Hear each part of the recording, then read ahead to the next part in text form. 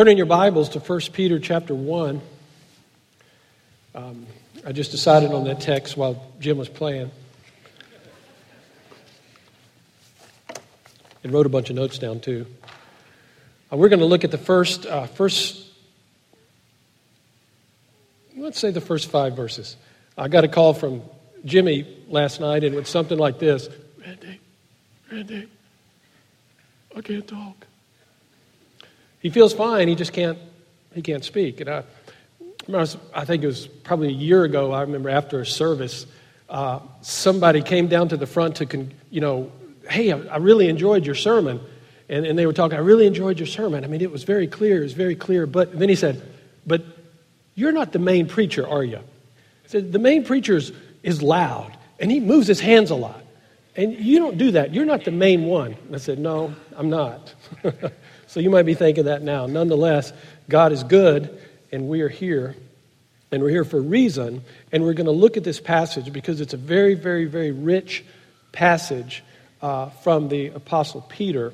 Let's look at the Word of God. Here's what it says. It says, Peter, an apostle of Jesus Christ, to those who are elect exiles of the dispersion in Pontus, Galatia, Cappadocia, Asia, and Bithynia, according, or you might have in your translation, having been chosen according to the foreknowledge of God the Father, in the sanctification of the Spirit, for obedience to Jesus Christ, and for sprinkling with His blood, may grace and peace be multiplied to you.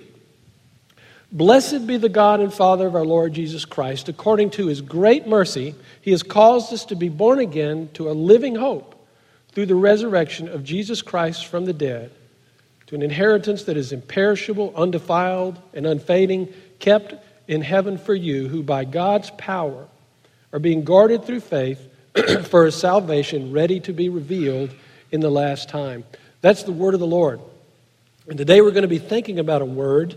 We're going to be thinking about a word that's found in this text. It's the wonderful word. It's a vital word, as vital as air is to our lungs when we breathe. The word is hope. Because everyone's thoughts and lives are shaped by our hopes. Think about that word hope. It gives us something to look forward to. It helps us to look ahead with optimism.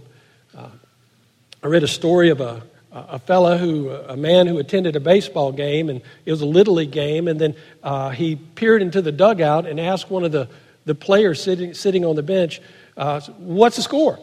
And the player said, well, the score is 18-0, and it's the first inning. So the fellow said, well, you must really be discouraged. He says, I'm not discouraged. We haven't even come to bat yet. That's hope. That's optimism. That's something to look forward to, even if it's against all odds. Black Friday is coming up. And what do people do? They line up around. There's already people who have been at one Walmart in California somewhere, have been camped out for 3 weeks with the hope that they're going to get some great deal, even though the odds of them actually getting it might not be that great. Or it's like a lottery ticket when the amount gets really, really large. People line up hundreds of feet in order to buy the lottery ticket, even though there's a 16 times better chance of getting struck by lightning than there is of getting a lottery ticket. Nonetheless, hope can drive us. It's vital. It's crucial to life. A number of years ago, researchers were trying to do a study on this idea of hope. And so they took 2 sets of laboratory rats and they put them in 2 separate tubs of water. And what they did, it was really a cruel experiment, they left one set of rats in the tub just to be there on their own, and they found out that within an hour they had all drowned. But in the other tub, every now and then they would pick the rats up out of the water and then set them back in the water. And what they found was that these rats swam for 24 hours. Why? Not because they were given a rest, but because they suddenly had hope. They hoped that somehow if they could stay afloat just a little bit longer, someone would reach down and rescue them. And aren't there a lot of people in the world that are like that?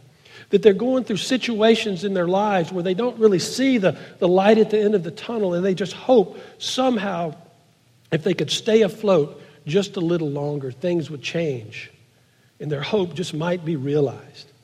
But if hope holds such power for simple rodents, how much greater should that effect be on our lives? I'm not saying anything new when I say that people need hope. So what is it? So what is hope? Well, you can look it up on Wikipedia, you can look it up in Webster's, but a simple definition of hope is that hope is living now with the potential of a positive outcome. If your team has a free throw with the opportunity to win the game, they're either going to make it or they're going to miss it, but your hope is there that the outcome will be good and that they'll make it. Or maybe you have a doctor's appointment and you have a procedure that you need to have done, and you hope that when you go there, all it is a procedure. It'll either be good or bad, and you hope that it'll turn out well, and we pray that it would turn out well. All has to do with hope. But here's the thing. For many people, for us as well, there's an element of hope about life that's really nothing more than a wish. Because we say, I wish it would happen. I know it may happen. I know it may not happen. But what I really wish is that it would happen. And in that type of hope, there's always a degree of uncertainty.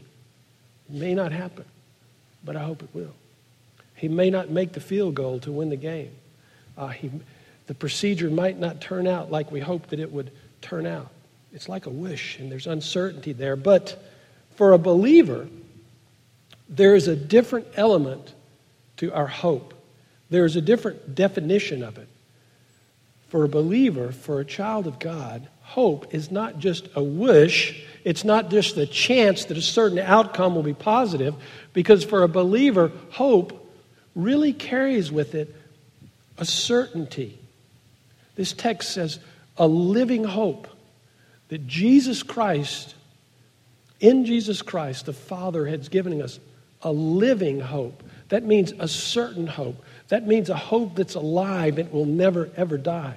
It's not like a wish that may come true or may not, one that's dependent on people or circumstances or situations, but there's a certainty in our hope.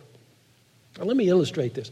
Let me illustrate two shades of this meaning of hope. You don't have to turn to it, but you're familiar with Daniel chapter 3. That's the story that we learned in children's Sunday school class of Shadrach, Meshach, and Abednego.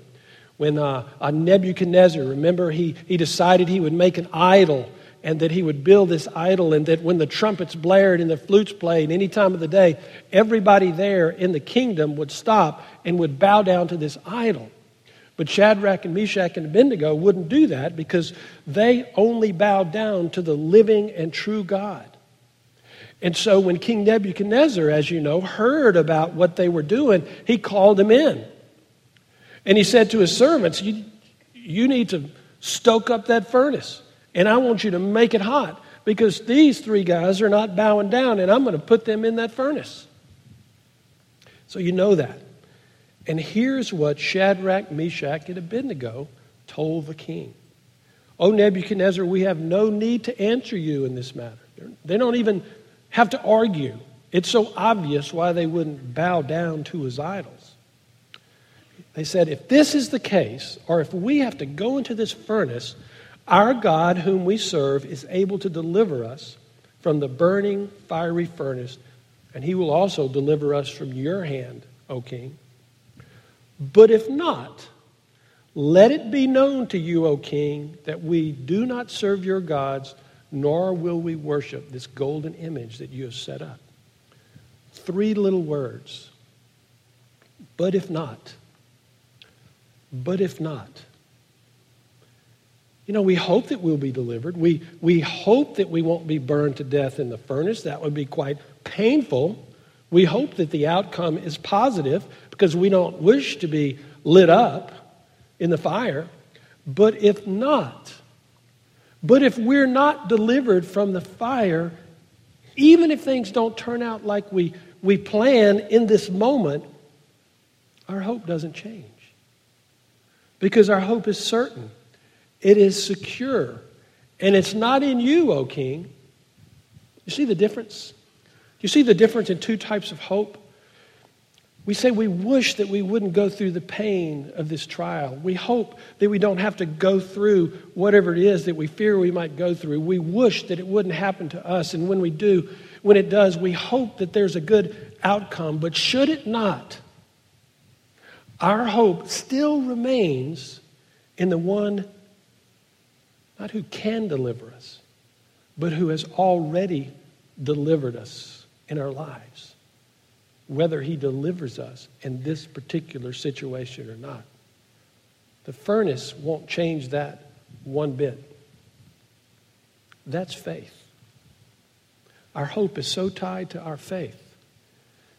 Faith is the assurance, faith is the certainty of things hoped for, the conviction of things unseen.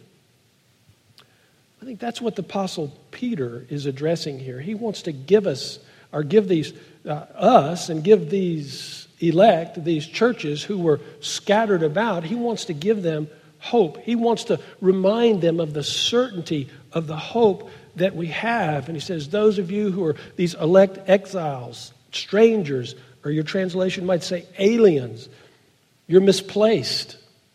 You face an uncertain future, or you're hurt, or you feel alone like an alien. Center your life on this certain hope, because he is our hope.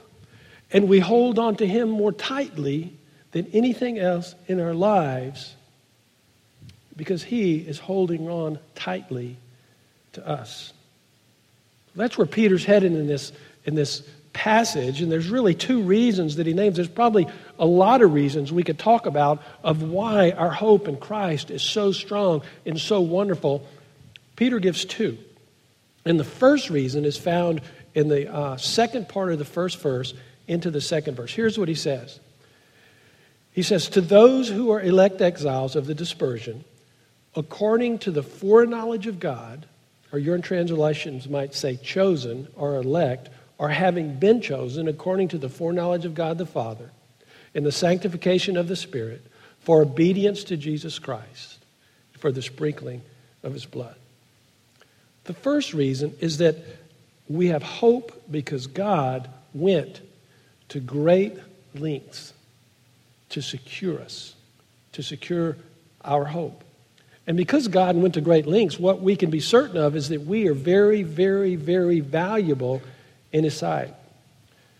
From the time I was 12 until I'd really gotten out of college, I worked in the family business. Our family has a jewelry store, and the jewelry store has been in the family for 164 years. And my great-whatever grandfather came over from Germany, started this store, and I worked there and did all kind of things. I would sweep the floor, I would run errands, I would sell things, I would engrave, and I'd do all the different aspects of the business. And every day at 5 o'clock, the store would close, and the doors were locked. And all the employees pulled out boxes and set them on the counter, and they placed the jewelry and the expensive items in those boxes. And once they were all placed in their boxes, they carried them to this huge vault and set them on a shelf in the vault. But the most expensive items, the fancy watches and the diamond earrings and pendants and engagement rings, they were put in a box. And then they were carried to the vault. And then they were set inside a safe inside the vault. And then when all that was done, the door to that safe would be closed and it would be locked. And then everybody would back out of the vault, and the door to that vault would be closed and would be locked. Nothing was ever stolen from that safe. And nothing was ever stolen from that vault. It was secure. Those items were very, very valuable. And so they were very, very secure. And the point is, we went to great lengths to secure the things that were the most valuable. You know, the church is like that expensive jewelry. We are very, very valuable to God our Father. And he has gone to great lengths to make sure that we have security in our hope. Security that's way more safe than being locked in a safe, locked in a vault. We are God's elect. That's what the passage says. We are the called out ones. That's what the word means. The word church and the word elect come from the same word. It means the called out ones, or it means the chosen ones. In other words, we are the ones who have been chosen by God. He chose us. That's what the passage says. We have been chosen. If you know anything about grammar, if you know anything about language, anything about tenses, the phrase have been chosen, that's in some translations, but it's direct in all translations in other parts, to talk about who we are in Christ, have been chosen is perfect, passive. Have is a word that's perfect. It's like something that happened in the past. We're chosen. We have been chosen in the past. That has present effects. And the word been is passive. It means something has been done for us or to us. We have been chosen by God. Have you ever been chosen for a job? Or of course you have if you're working. Have you ever been chosen on a team? When you are, you feel good, don't you? When you're chosen, you're glad. I remember in the 8th grade, we had basketball tryouts, and the day came, and you know how it is. They post those who made the team on the door, and I'm going up there. I'm the shortest guy there. I'm going up there looking for my name, and there it was. I think I could see it because it was at the very bottom. I'm not sure how well I made the team, but the fact is, I was chosen, and I was on the team, and it was exciting. I think I scored 4 points all year, but I had a great seat. I had a courtside seat, and it was wonderful. I was on the team, and it was a great feeling to be chosen. But God doesn't choose us. See, what happens is when we are chosen to be on a team, or when we are chosen for a job, or when we are given awards, it's usually based on performance, isn't it? It's usually based on our resumes, and there's nothing wrong with that.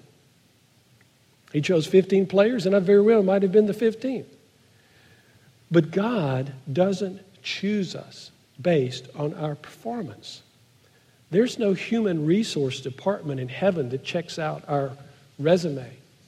And if you think for a minute that God chooses us based on our resume and that you deserve to be chosen, don't think that. Because if that was the case, neither you nor I would be picked. Because God's standards as a holy God are perfect. They're way too high. We don't measure up. But nonetheless, God did it. God chose us. We're on His team. And there's wonderful, wonderful confidence in that. And what did He do when He chose us? In His great mercy, the passage says, He has given us new birth, born again, to a living hope. And that refers to our salvation. Born again to a living hope. If you're a mom, I wonder, I don't remember if I ever asked my mother this question, but it's a question that children often ask. It's, Mom, where did I come from? Have you ever had that question asked? Where did I come from? I don't know what you tell them. You probably don't tell them the Stark brought you. That's kind of way outdated. Or you might say, well, you came from a place in my tummy, or I don't know. I'm not a mom, so I don't know exactly what you say and everything. But I know this: if your child asks you, "Mommy, where did I come from?" you don't say, "You chose to be here." You don't tell your child, "You're here because you chose to be here," because birth doesn't work that way. Our God, the God of the universe, is totally involved from eternity past in our lives. In His great mercy, He has given us new birth. We have been chosen, we are elect according to the foreknowledge of God. The church is chosen based on the foreknowledge of God. What does that mean? What does that mean in this passage that we're looking at today, to be chosen in the foreknowledge of God? Well, I don't know if you're a hiker, but if you are, maybe you've gone on a hike going through a forest. Maybe it's a forest that is being harvested by a company. And whenever that happens and you're out in a forest, sometimes what you find is you find spray paint on the tree or a little plastic strip that's tied to the trees. Because what happens when those trees are harvested, somebody comes there and marks out those trees to be cut down. Beforehand, they mark them out so that the men with the axe or the saws, they know which are the trees according to the purpose and according to the plan are the ones that are going to be cut down. They're marked out. That's what it's saying here, that we have been marked out according to the foreknowledge of God. Marked out even before we were born, before mankind existed, before the church even was in existence. Now, that's great encouragement for us, because what that means is those who profess faith in Jesus Christ have been marked by the indelible stamp of the grace of God. Therein lies our hope. And he went to great lengths. I don't mean to get overly theological on you, but if you look at this passage, one of the things that you can see is that the Trinity, the entire Trinity, was involved in our salvation. We've been chosen by God according to the foreknowledge of God the Father through the sanctifying work of the Spirit for obedience to Jesus Christ and the sprinkling of His blood. In other words, God the Father marks us out. God the Spirit sets us apart so that we are made alive or quickened to respond to our salvation that was purchased by the Son, that living hope, through His resurrection from the dead.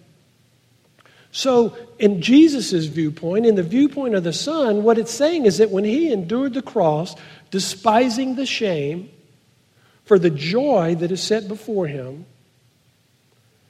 we comprise His joy. We are saved because He died, because He paid the debt of our sin. We weren't even born yet. All our sin was future sins, and He died for all of our sins that we hadn't even committed yet. He paid the price, and in effect, He redeemed us because He paid that debt. He purchased us. We are purchased by Jesus Christ, so we're different. And that gives us great hope. So the number one reason I think that's in this text why we can hold on to our hope is because God has gone to great lengths to save us. And we are so valuable to Him. Remember a few weeks back in a sermon, Dr. Young said this very, very well. He said, we're not valuable to God because we are worthy of His love. We are valuable because He loves us. His love assigns value. He is totally and completely involved, not only in securing our salvation, but in keeping our salvation. That's reason number one. We're very valuable in His sight. I think there's another reason. Reason number two that we can hold on to this hope. And that reason's found in the first 5 words of this letter. Look at it. Peter, an apostle of Jesus Christ. Peter. God chose a fellow like Peter. He's one of us to write this letter. You know Peter. You remember Peter. We know what he's like. He's known to be impetuous. He's known to be rash, and he's hasty.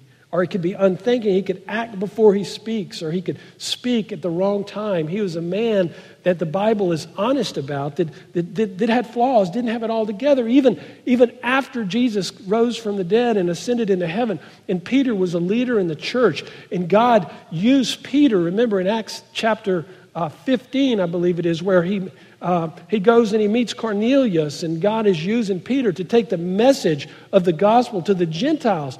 And yet, later on, we read where Paul had to oppose him to his face. Why? Because even though he is the one taking the gospel, God told him to take this gospel to the Gentiles. Yet he was backing down from it. And he was showing favoritism to the Jews. And even then, the Apostle Paul had to oppose him and say, you're not doing what you're supposed to be doing. God chose someone like that to write this letter. He breathed this letter through this guy that is like us. And you know the familiar story. You're welcome to turn to it in Luke chapter 22. You know, it's the story after the Lord's Supper and after all the disciples, while Jesus was praying, had fallen asleep. Remember that story? And then the officials came and they seized Jesus and they were leading him away. And the scriptures tell us that Peter was following from a distance, following Jesus, kind of there but not there. And then they went to a courtyard and a fire was built, and Peter sat down with the people there. And remember, the servant girl turned to him, saw him seated there, the fire flickering off his face, and she looked at him closely. And she said, "This man was with him." And what did Peter do? He denied it. "Woman, I don't know him." And it happened again. A little later, someone saw him and they said, "You're also one of them." "Man, I'm not." Then an hour later, someone else came and said, You are with Jesus. You are that Galilean." Peter said, "I don't know what you're talking about." Remember what happened? Just as he said that, the rooster crowed. And then verse 61 says this: "The Lord turned and looked straight at Peter. And Peter remembered the word the Lord had spoken to him. Before the rooster crows, you'll deny me 3 times. And then it says he went outside and wept bitterly. And Peter began to experience this broken failure, this bitter feelings of denial. He had blown it. He was guilt-ridden. This alienation. This idea of being scattered. And these churches he's writing to are scattered. Really scattered throughout all of northern Turkey because they're persecuted. That's the church. We're strangers in this world. It might not feel like it all the time, but we're strangers for many reasons. Because of their persecution in this letter, maybe they had to flee from Jerusalem. They had to scatter because of their identification with Jesus Christ. You know, you could in the Roman Empire, you could say pretty much whatever you wanted to say about God, because they didn't really care who your God was. They had a lot of gods. But if you were ever to say that Jesus is Lord, well, then you could be killed for that, because there's only one Lord in the Roman Empire, and that was Caesar. And so if they were in a situation where they had declared that Jesus is Lord, they would be persecuted for that, for their belief, for what they stood for what is true. Maybe we are like Peter in many ways, maybe not as boldly, but maybe there are times when we say, "No, I'm not. I don't know this man." You know, maybe we are scattered in our life, scattered because things in our lives can hit us from time to time, or to catch us off guard. Or maybe we are scattered because we allow these idols, these silent idols, to creep in our lives and to take root, to move in, and to steal, or to cause us to misplace our hope. But you know who had faith in Peter? Jesus did. Look at that phrase in verse 61. It says, "The Lord turned and looked straight at Peter." And though the text doesn't say it, somehow if Peter was able right then to remember the things that Jesus had said, I suppose that when Jesus was looking straight at Peter, Peter was looking back at him.